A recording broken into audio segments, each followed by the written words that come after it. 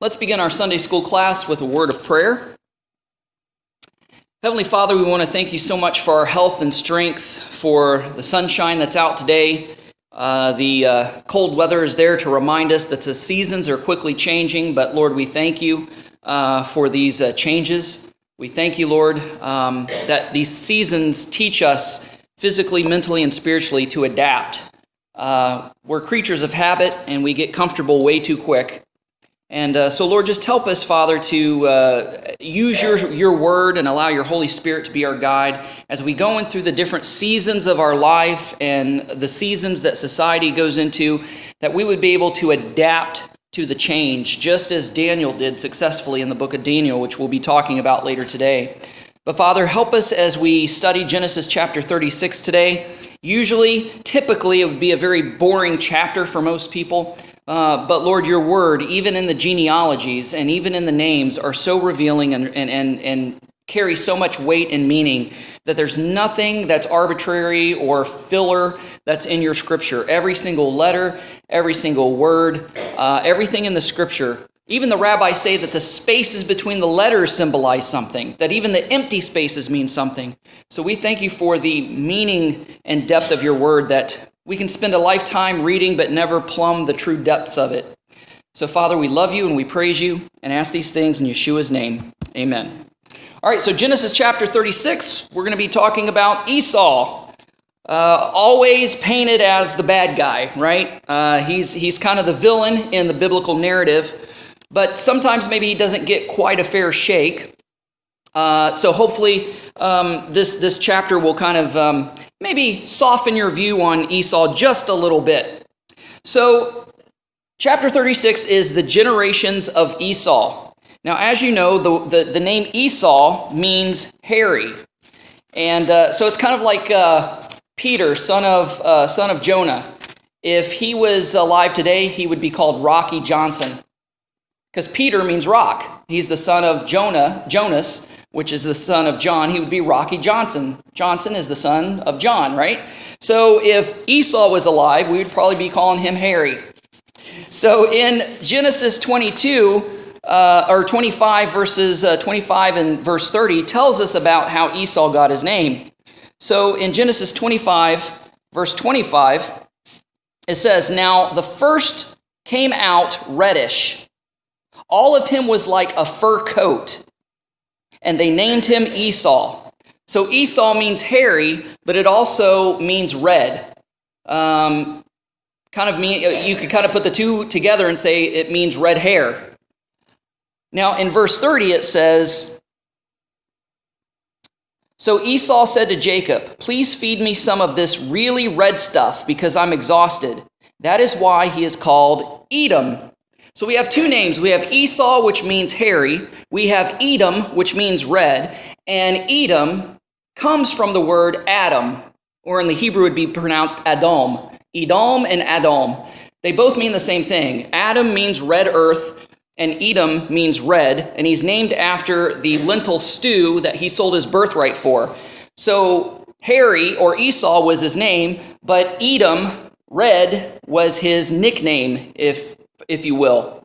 Now, he, of course, became the father of the Edomites. Now, the Edomites, when you have a name, sometimes it changes throughout history, and it changes down through the ages because of accent, because of language, because of very many different factors. So we see that the Edomites have become the nation of Idumea.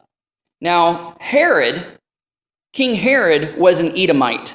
So in Matthew chapter 2, we read, beginning with verse 13, it says, "Now when they had gone, behold, an angel of the Lord appeared to Joseph in a dream and said, 'Get up, take the child and his mother, and flee to Egypt. Stay there until I tell you, for Herod is about to search for the child to kill him.' So he got up and took the child and his mother during the night and went to Egypt. He stayed there until Herod's death. This was to fulfill what was spoken by the Lord through the prophet, saying, 'Out of Egypt I have called my son.'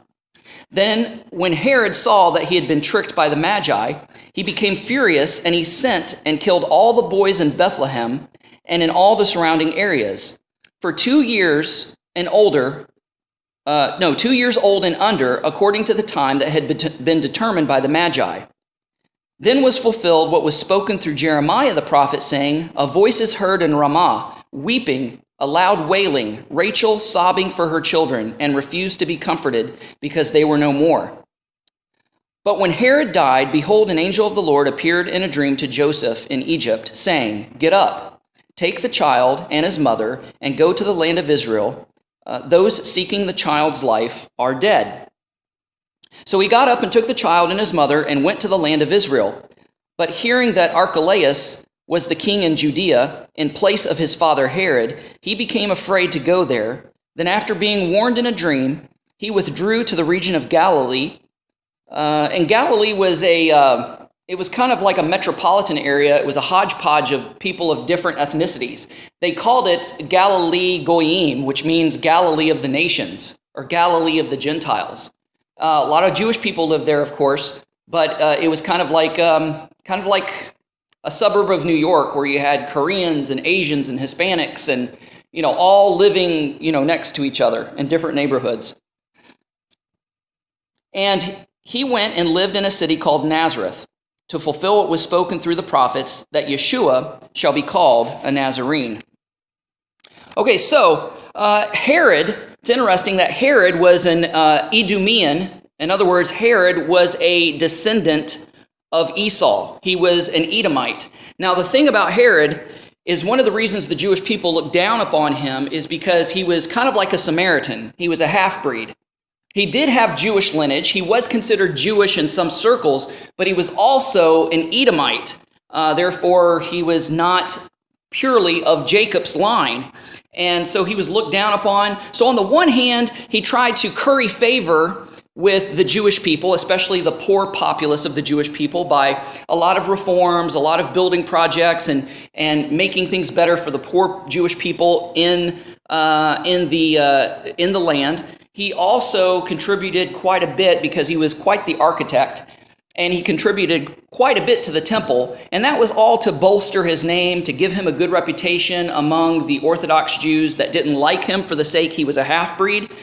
So a lot of times the temple during his time was called Herod's temple. But we see history repeat itself.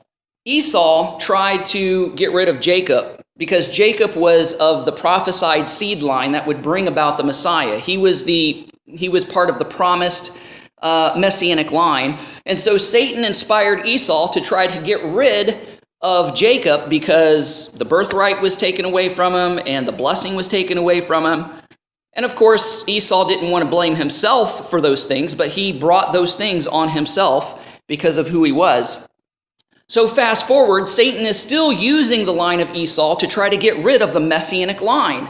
And here is a perfect direct example. When Herod came to power, and then there was these magi from the east coming, prophesying that there was going to be a king of the Jews. Well, he got paranoid. Now, there was a historian that said it was safer to be Herod's pig than to be Herod's relative. Herod was so paranoid and so jealous of power, he killed his wife, he killed his sons, he killed all his relatives around him. So that's why it said it's safer to be Herod's pig than to be Herod's relative. So once these magi came and he heard about this prophecy, he's like, okay, well, my power is in question, and I got to get rid of this so I can secure my place on this throne here. So he had all of the children 2 years and under killed. And of course, that fulfilled prophecy. And that story, what does that story remind you of? Of all the male babies being killed 2 years and under, what does that remind you of? Moses, exactly. So history keeps repeating itself. And especially this contention, this sibling rivalry between the line of Jacob and the line of Esau. So in Genesis chapter 36, it says, now these are the genealogies. It could also say that these are also the families. These are also the histories of Esau.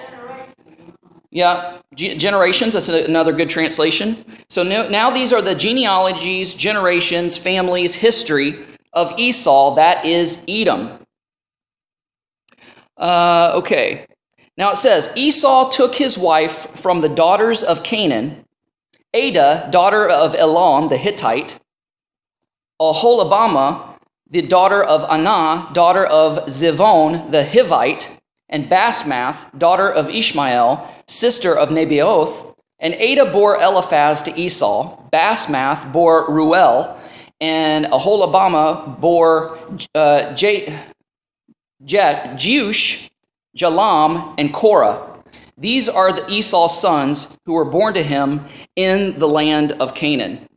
Now, before we get into his children, Esau lived in a region called Mount Seir. And Mount Seir is located southeast end of the Dead Sea. Now we find in Deuteronomy chapter 2, starting with verse 2, Adonai spoke to me, saying, You have gone around this hill country long enough.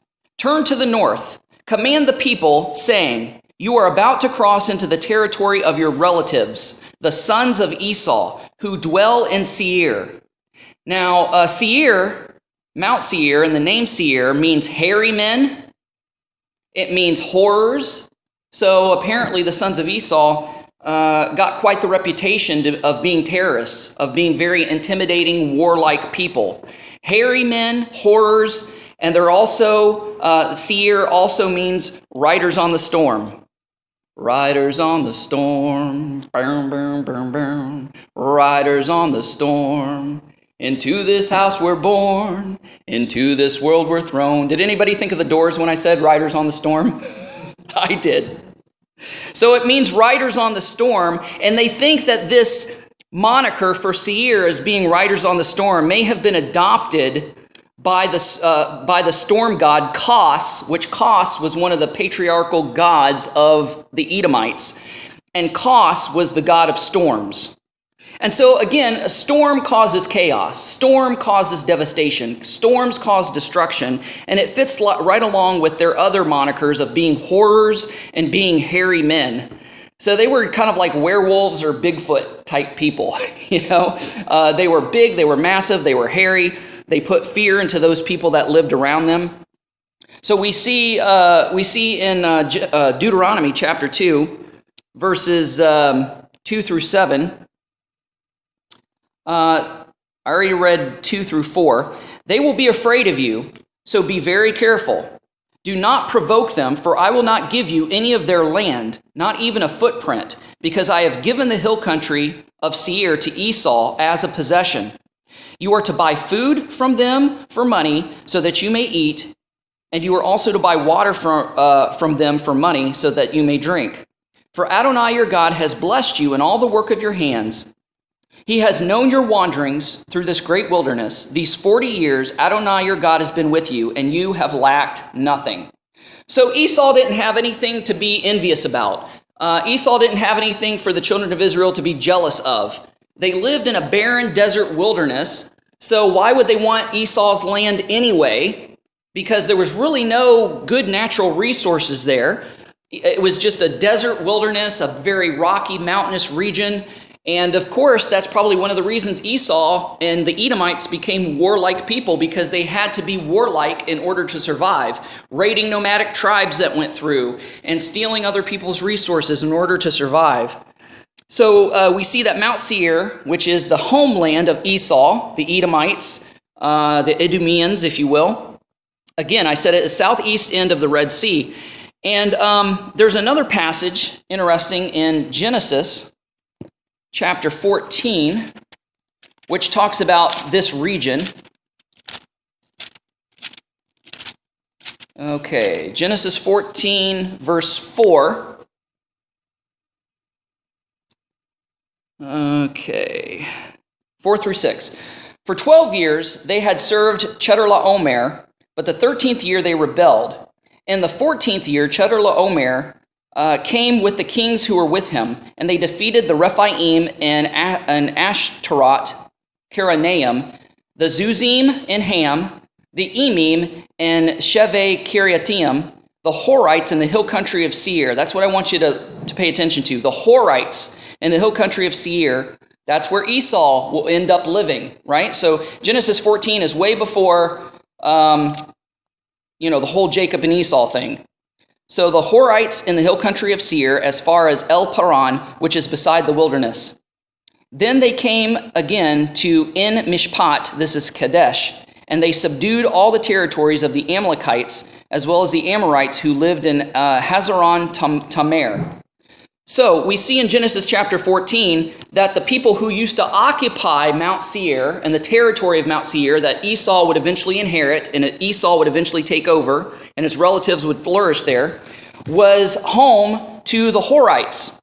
Now the Horites were part of the Canaanite nations that were squatting on the promised land, and the Horites were relatives of the giants. So Esau and his relatives had to be warlike people in order to secure Mount Seir and that territory as their own. So we see at this time in Genesis chapter 14, the Horites flourished there. And at that time, they would probably end up being too many giants for Esau's family to conquer. So Genesis 14 talks about how these giants were kind of thinned out. So when Esau and his family finally made it to Mount Seir and took it over as their own, there were still giants there, but not as many giants as we read about in Genesis chapter 14. So, we can call Esau's line giant killers. They were so tough and so rugged and warlike that they were able to slay giants in order to secure the land that they lived in. So we're talking about pretty powerful people here. Now, Seir was a desert, and this is a confirmation of Jacob's blessing on Esau. So back in Genesis 27, we see where, Jacob was blessed with abundance of rain and land and prosperity and all this, and there was no blessing left for Esau. Esau's begging his father, "Bless me, me too, my father, bless me." So we see in Genesis chapter 27, verse 38, Esau said to his father, "Do you just have one blessing, my father? Bless me too, my father." And Esau lifted up his voice and wept. Then Isaac his father said to him, "Behold, away from the land's fatness shall be your dwelling, away from the dew of the sky above. By your sword shall you live, and your brother shall you serve. But when you tear yourself loose, you will tear his yoke off your neck."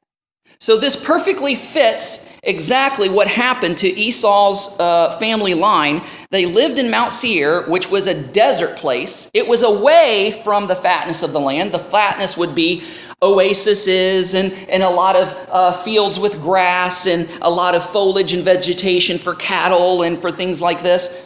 So Mount Seir fits perfectly the prophetic blessing, if you can even call it that Isaac gave to Esau.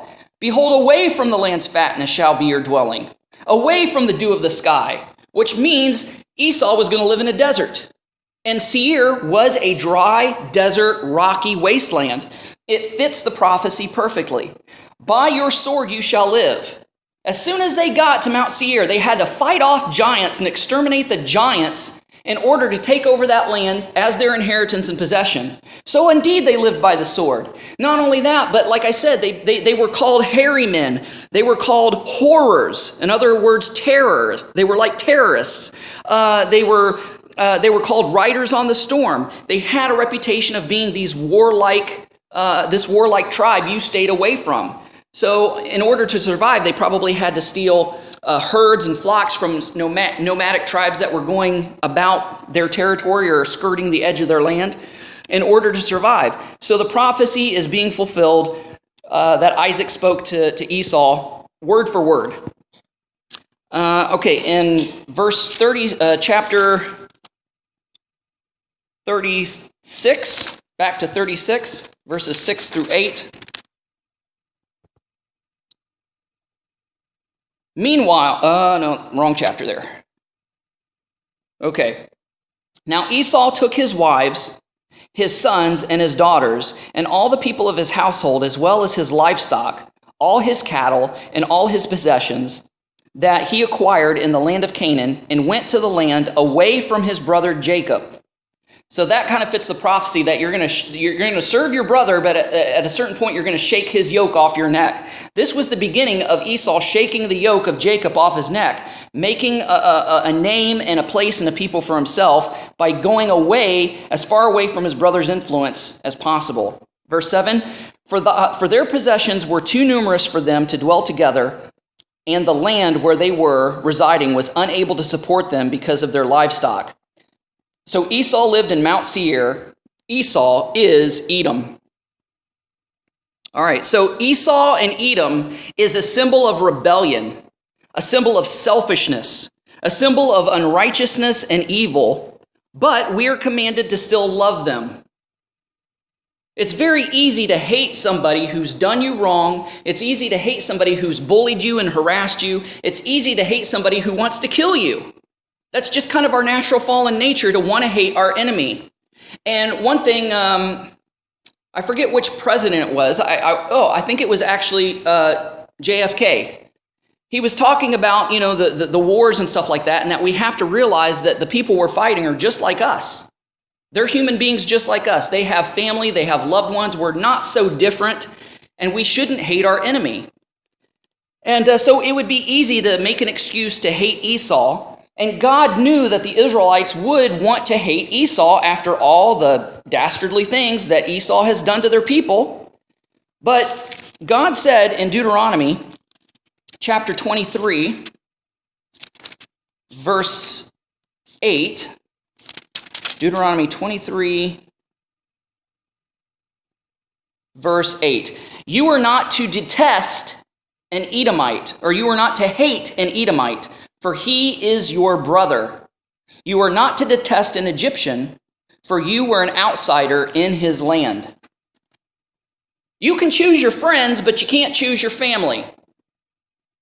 Blood is blood. You can't choose who you're related to. You're related to whoever you're related to by blood. That's just the way genetics work. And so God warned the children of Israel, don't hate an Edomite. Don't detest an Edomite.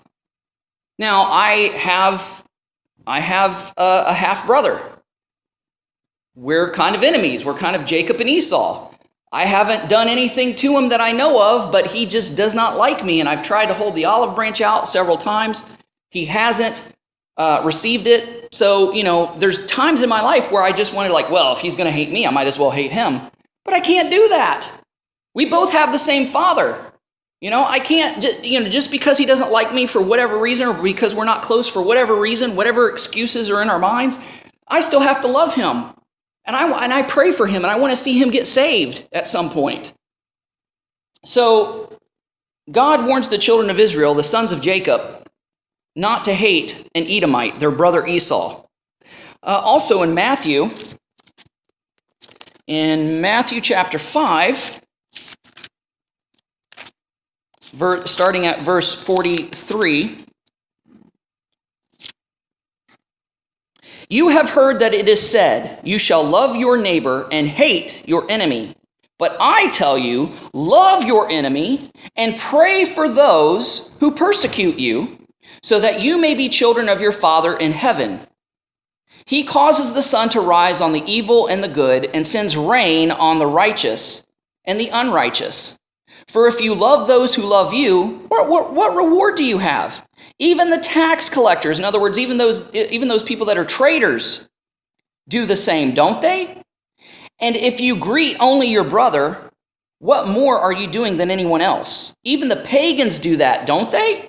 Therefore, be perfect or be complete, just as your Father in heaven is perfect and or complete. So the trademark of a believer is to love. That is supposed to be our earmark. That is what we're, how we're supposed to differentiate ourselves from other people, is the way that we love. So we're to love our enemies. We may disagree with them. We may not like what they do, but as the saying goes, we're to hate the sin, but love the sinner. So here God is telling the people not to hate Edomites. They're still family. They're the bad boy brother, right? But they're still family. And God loved and cared for Esau just like he loved and cared for Jacob. If God didn't love Esau, he would have told the Israelites, well, you're about ready to enter into Esau's land. You're about ready to enter into Mount Seir. And after all the dirty, rotten things that Esau done to you, just wipe them out. Take their land, take their cattle. I'm going to give it to you as a possession. But God, no, you don't read that in the scripture. It says you're going to pass through Esau's land. And Esau is terrified of you. But I'm not going to give you one footstep, not 1 inch of Esau's land, because I've given it to him. I've given Mount Seir to Esau and his relatives. When you go through their land, don't think that you're entitled to whatever's there. You pay for the food you eat. You pay for the water that you drink. So this shows that God even cares for the people that are not of the Messianic line, not of the chosen seed line, because you had other enemies of Jacob, which was his cousins from Lot, Moab and Ammon, right? And they also passed through the lands of Moab and Ammon. And he said, look, you're about ready to pass through their land. I'm not going to give you their land either, because I've given it to the sons of Lot. Keep going. Just make sure that you don't cause any trouble. Don't provoke them in any way that would make them attack you. Pay for your food, pay for your water, and be on your way. But it was that supernatural fear that God put into Esau's family and Moab's family and Ammon's family to kind of keep them away from Jacob as they were passing through. It was kind of a protective measure that God had put upon them. So in Ephesians chapter 6, if I can find it here. Ephesians chapter 6, there we go. Verse 12, it says, "For our struggle is not against flesh and blood, but against the rulers and against the powers and against the worldly forces of this darkness and against the spiritual forces of wickedness in heavenly places." Jacob's true enemy was not Esau. Jacob's true enemy was not the Edomites, was not Esau's relatives. Even though that Esau and his family hated Jacob and his family, Jacob was, and his relatives were actually fighting against the spiritual principalities that were influencing Esau. Because Esau had given way to his flesh, Esau had given way to his selfishness. He wouldn't accept God's plan for his life. And he just couldn't stand the fact that Jacob was going to be the patriarch. Jacob was going to inherit everything. He turned against him. So you're fighting against an idealism. You're fighting against an attitude. You're not actually fighting against people. And that's what we got to remember, because when somebody comes against us, we want to hate that person instead of hate that thing that's inside them. Because a lot of times people act out of the flesh and it's really not them. How many times have we seen somebody explode on somebody else and then they come back and they're like, "Oh, I'm so sorry. I don't know what come into me. That really wasn't me. That's not who I am. I don't want you to think that I'm that way. I'm so sorry." It's these spiritual influences.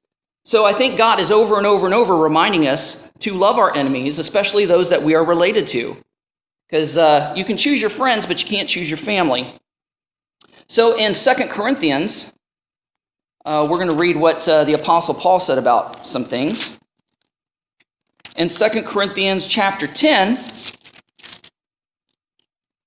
verses 3 through 5, "For though we walk in the flesh, we do not wage war according to the flesh.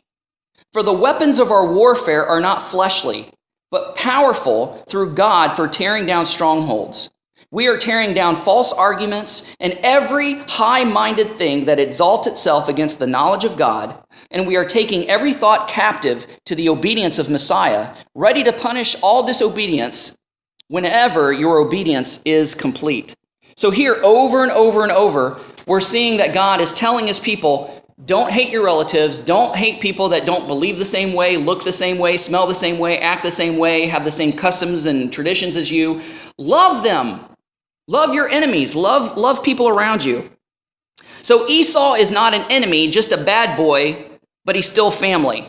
So as we read in Deuteronomy chapter 23, God commanded the children of Israel, don't hate an Edomite and don't hate an Egyptian, because you stayed in their land for such a long time, and that land actually protected you, even though it ended up in slavery later on. So back to Genesis chapter 36, where we continue on with the genealogy, and we already read verses 1 through 5. Esau married into the Canaanite tribes, And if you'll remember, the Canaanite tribes, according to Genesis chapter 6, the sons of Canaan were the ones who cohabitated with the fallen angelic race. And they created these, what the King James calls giants, but what most Bibles are translating now as Nephilim.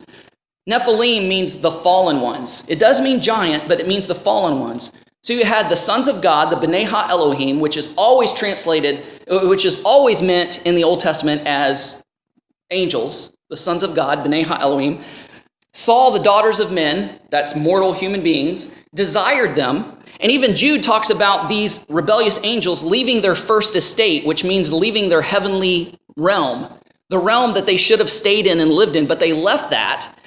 And so we see that they cohabitated with these women and corrupted the human genome. And that's why the Canaanites were to be annihilated, because they were outside of God's creative order. They no longer could be redeemed because they were half angel, half human. And because of this, they didn't fit into God's creative order. It was a perversion, something outside of God's created order. They were not quite human, so they couldn't be redeemed. They were part fallen angel, so they didn't really have a place in heaven or in hell right at this point. So they are what we consider, they're disembodied spirits of these Nephilim, these giants, are what we know as demons today. They're called evil spirits. They're called familiar spirits. Fallen angels are never called familiar spirits. They're never called evil spirits. They're just called angels or fallen angels. So anyway, we see that Esau's line marries into the Canaanite line. So the Esau, his line was kind of corrupt. Esau marries into the Canaanite tribes, something forbidden, and grossly displeased his parents. And so to kind of make up for that, because he knew his mom and dad were kind of mad at him for marrying these Canaanite women, he ends up going to Uncle Ishmael, which is, the brother of Isaac, and he marries Ishmael's daughter to try to make up for this. And we see this in Genesis 27, verse 46. It says, "Then Rebekah said to Isaac, 'I'm disgusted with my life because of the daughters of Heth. If Jacob takes a wife from the daughters of Heth, like these women from the daughters of the land, what is my life to me?'" So she's worried that Jacob might marry Canaanite women. Now, you go into chapter 28, verses 5 through 9. It says, "Then Isaac sent Jacob away, and he went toward Paddan Aram to Laban, the son of Bethuel, the Aramean, the brother of Rebekah, the mother of Jacob and Esau. Now Esau saw that Isaac blessed Jacob when he sent him to Paddan Aram to take for himself a wife from there. When he blessed him and commanded him, saying, 'Don't take a wife from the daughters of Canaan.' Jacob listened to his father Isaac and to his mother, and went towards Paddan Aram. Then Esau saw that the daughters of Canaan were contemptible in his father Isaac's eyes. So Esau went to Ishmael and took Mahalath, the daughter of Ishmael, Abraham's son, Nebaioth's sister, for his wife, besides his other wives." So he says, well, maybe I'll kind of smooth things over with mom and dad by marrying somebody that they would like, or somebody that they would approve of, somebody that's not a Canaanite. So in Genesis 36, verse 2, it says, "Esau took his wives from the daughters of Canaan, Adah, daughter of Elon the Hittite, Aholibamah, the daughter of Anah, the daughter of Zephon the Hivite." Now, the rabbis, I was looking into some rabbinical commentaries. The rabbis say that Adah is a product of an adulterous relationship, and thus Esau's line from her is illegitimate, which I thought that was very interesting. That's one thing about the rabbis and sages and the Jewish commentaries and literature. They kept very meticulous track of people's genealogies. And, so I thought this was a very interesting commentary. Now, verse 5 says, "And Aholibamah bore Jeush and Jalam and Korah. These were Esau's sons who were born to him in the land of Canaan." Now, Korah, the rabbis say, is really an illegitimate child of Eliphaz, which is Esau's son. So in Genesis 26:34 and 28:9, it gives a list of all of Esau's wives, and they were all Canaanites, all part of these Canaanite tribes that intermarried and mingled with and mixed their genetics with the fallen angelic realm, as we read in Genesis 6. So the only pure line that Esau married into was Ishmael's line, because that he did that to try to smooth things over with his parents. Now back to verses 6 through 8. Now Esau took his wives and his sons and his daughters and all the people of his household, as well as his livestock, all his cattle and all his possessions that they acquired in the land of Canaan, and went to the land away from his brother Jacob, for their possessions were too numerous for them to dwell together, and the land where they were residing was unable to support them because of their livestock. So Esau lived in Mount Seir, which is Edom. So Esau is Edom. So Esau's sons were, this is kind of ironic, Esau's sons were born in the promised land. Jacob's sons were born in Mesopotamia outside of the promised land. Esau removed his family from the land of blessing and promise, and Jacob brought his family into the land of blessing and promise. So ironically, Israel, born into blessing, rejected it. By rejecting Yeshua, Gentiles were born outside of blessing and accepted through Yeshua. So it's kind of ironic that Israel was born into the blessing, but when Yeshua came along, they rejected him because they totally didn't understand all the prophecies connected to him at that time, whereas Gentiles were born outside of blessing and were brought in through Yeshua, as Paul talks about the Gentiles being grafted in. Now, verses 15 through 30 are all talking about, it's your typical genealogy. And so there's a lot of names, which I'll probably butcher. So I'm not going to read all those, but it talks about all of Esau's descendants and relatives and who was chief and who was leader and, who was part of this clan, who was part of that clan. But what I'll say regarding those passages is that it's your typical genealogy. And rabbis say that Edom, eventually a part of Esau's family, part of Edom, evolved into the Roman Empire, into the people of Rome. So it's kind of interesting where if Rome is actually indeed a relative of Esau, we see that the prophecy that Isaac gave to Esau is that one day you're going to shake the yoke of your brother off your neck. And that happened in the Roman Empire when Rome took over Israel during the time of Jesus. It was under Roman occupation. So I kind of think that's very fascinating there. Now in Genesis 36, verse 16, Chief Korah, Chief Gatam, Chief Amalek. Pay attention to that, Amalek. These are the chiefs of Eliphaz in the land of Edom. These are the sons of Edah. Huh? Okay. Well, they're chiefs. That's just the King James way of saying a chief. They called them dukes or whatever. But, if you want to get Semitic and, what the translation really says, it's a chief because they had chiefs. You didn't have dukes until the medieval time or during the time of kings and queens in England and Europe. So it says Chief Korah, Chief Gatam, Chief Amalek. Now, Amalek is an enemy of Israel. So Timnah, a Horite concubine of Esau, was not a legal wife. Thus, they were not true kinsmen of Israel. So on the one hand, you see the Bible say, don't hate Edom, don't hate Esau, don't hate your brother. He's still your brother. Love him, pray for him, etc.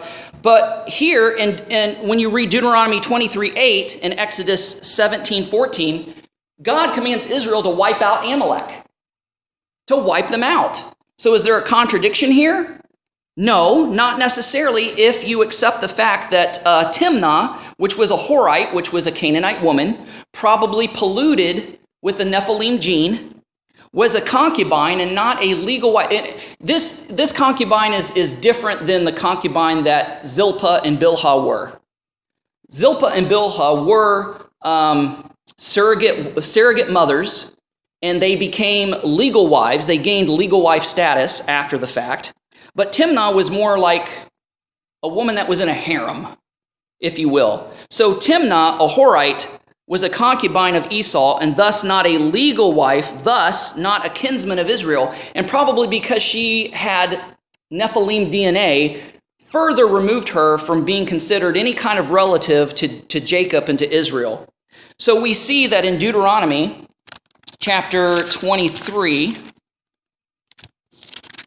verse 8, "You are not to detest an Edomite, for he is your brother. You are not to detest an Egyptian, for you are an outsider in his land." But then in Exodus chapter 17, verse 14, it says this. "Adonai said to Moses, 'Write this for a memorial in the book, and rehearse it in the hearing of Joshua, for I will utterly blot out the memory of the Amalekites from under heaven.'"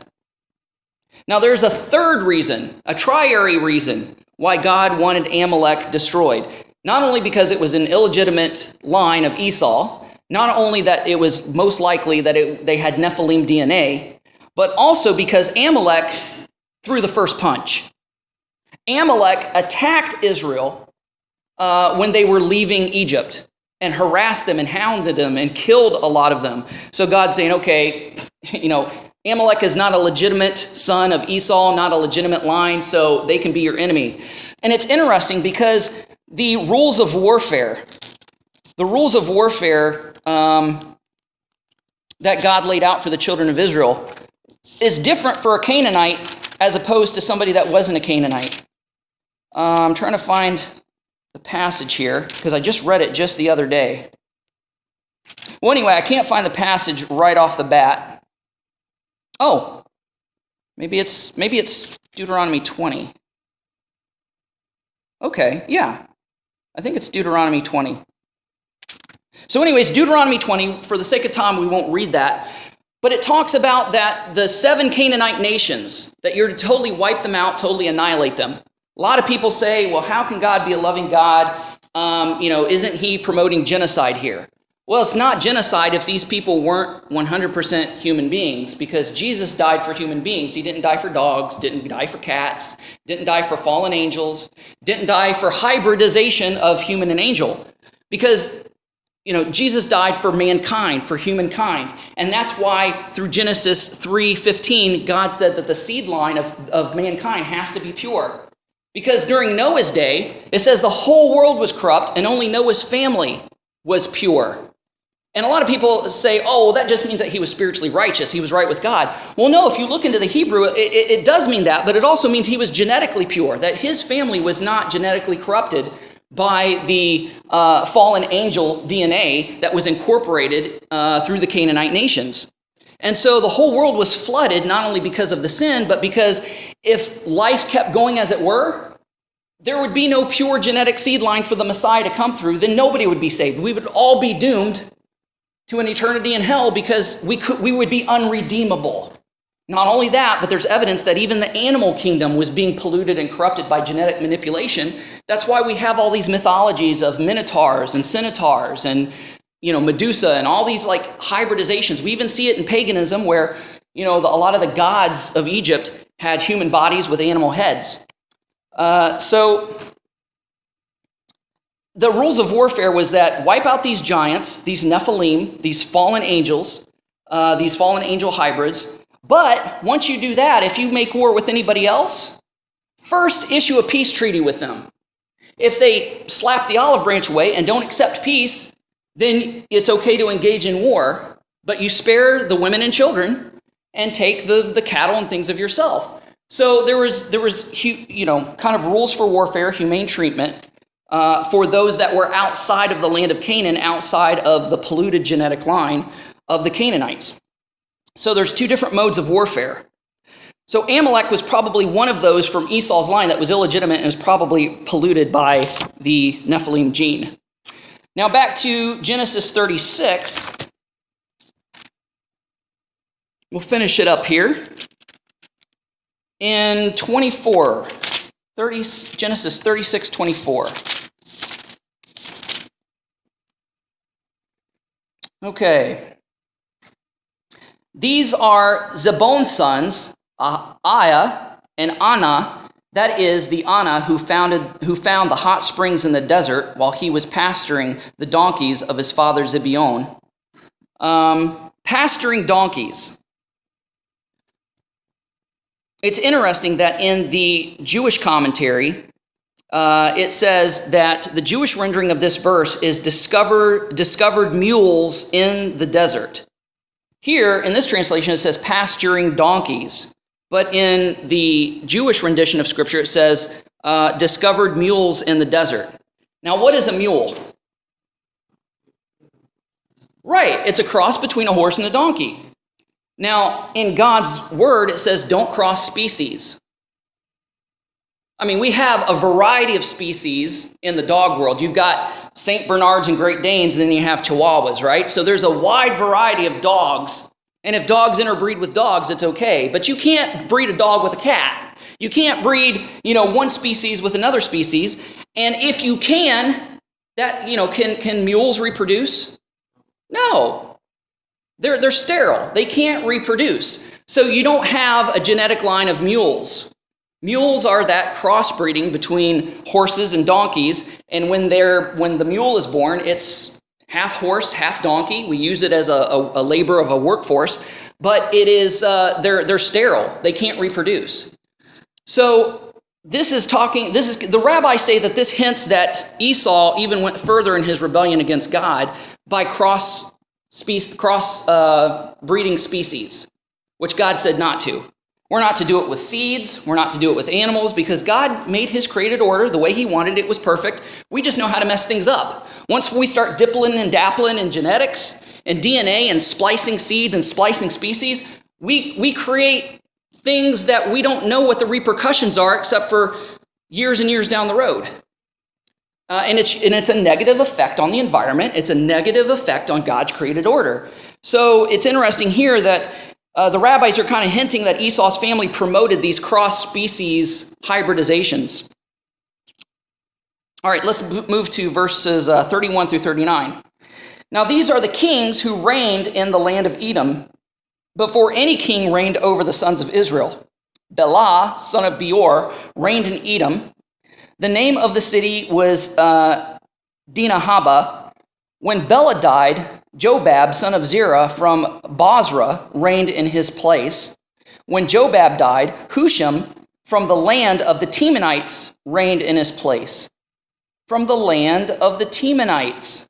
That's interesting. I want to focus in on that once we get done with this passage. When Hushim died, Hadad, son of Bedad, who struck down the Midianites in the field of Moab, reigned in his place. The name of the city was Avit. When Hadad died, Samlah from Masrekah reigned in his place. When Salma died, Shaul, we could say Saul, from Rehovot by the river reigned in his place. When Saul died, Baal-Hanan. Baal-Hanan refers to a pagan deity, refers to a pagan god. So here we see that Esau just full-fledged started worshiping other gods besides Yahweh, the God of Israel, besides the God of his fathers. So when Saul died, Baal-Hanan, son of Achbor, reigned in his place. When Baal-Hanan, son of Achbor, died, and this possibly could have hinted also that Esau's kingly line started intermarrying with the Nephilim line, because a lot of these Nephilim kings, you have Og, king of Bashan, who was a ridiculous amount tall. Some say he was 15 feet tall, anywhere from 10 to 15 feet tall. You have Sihon, was another giant. So Esau was possibly being polluted by this time with the full-fledged with the Nephilim gene. So when Baal-Hanan, son of Achbor, died, and when these kings called the Rephaim, they believed that because their descendants were the fallen angels, that they are godlike. So not only they're kings, they believed also that they were demigods. So when Baal-Hanan, son of Achbor, died, Hadar reigned in his place, and the name of the city was Pau, and the wife's name was Metebel, daughter of Matred, daughter of Me-Zihab. Okay, she had all these kings, but what was interesting is that set in verse 34, when Jobab died, Hushim from the land of the Temanites reigned in his place. So there's other extra biblical documents like the book of Jasher, the book of Jubilees, that talk about, at first, Esau had his own brothers. His own brothers reign over the people. But at some point, Esau said, we don't want our relatives ruling over us anymore. Let's get foreign people to rule over us. And so some believe that this place in verse 34 is when Esau gave up his kingly line to foreigners to start ruling over him. When Jobab died, Hushim, from the land of the Temanites, not the land of Seir, not the land of Edom, but the land of the Temanites, reigned in his place. So Edomite kings, the legend is that later they had foreign kings rule over them, and that began Edom's downfall. Now in Deuteronomy chapter 17, Israel is forbidden to have any foreigners rule and reign over them. If they're going to have a king, it's got to be from one of the 12 tribes of Israel. It's got to be from, and we know that the kingly line ended up being the line of Judah, which that's the line that Yeshua, Jesus, is from. Okay. So, did anybody expect to hear all that just from a chapter of genealogies? So hopefully you were able to get a better understanding of Esau, of his people, of his culture, of his customs, of his line, of the history behind it. So these Jewish commentaries are very valuable, and these extra biblical books and literature is very valuable to kind of fill in the gaps, answer a lot of questions that we find in our canonical text. Now, you got to remember that the canonical texts were written in such a way that it assumed the reader knew things. But we are like 4,000 years removed from these passages, so we lose a lot through time, lose a lot through history, lose a lot through translation. So there's a lot of things we read that's a big question mark to us because we didn't live during that time. And we don't know the inside stories. Those are preserved in like the book of Jasher, the book of Jubilees, a lot of the Jewish commentaries that kind of help fill in those gaps, which I think is really, really fascinating, really interesting. All right, so let's go ahead and close out with a word of prayer. Heavenly Father, we thank you that even in the so-and-so begat so-and-so passages that, at face value, it looks pretty boring. At face value, it looks, there's nothing there. Let's move along and get to something more exciting in the scripture. But when we stop and take our time and start researching the lines and the genealogy and the family and the history and the stories and the commentaries and the extra biblical text behind all that, we find that the passage comes alive and becomes so more rich and so more meaningful. And so, Lord, we just ask that the lesson that we walk away from this is that we not hate our enemies. We not hate those that are different from us. Because you commanded the Israelites not to hate their brother Esau, their brother Edom, the Edomites. Even though they treated them bad and dastardly things against them, we're to still love them. So let's remember that we don't fight against flesh and blood. It's not the human being that we're actually fighting or warring against or hate. It's that spiritual fallen nature, that those spiritual influencing entities that are in those very people that we're fighting against. Because this warfare is spiritual. It's not physical. And so, Lord, we love you and we praise you and we ask and give thanks for these things in Yeshua's name. Amen.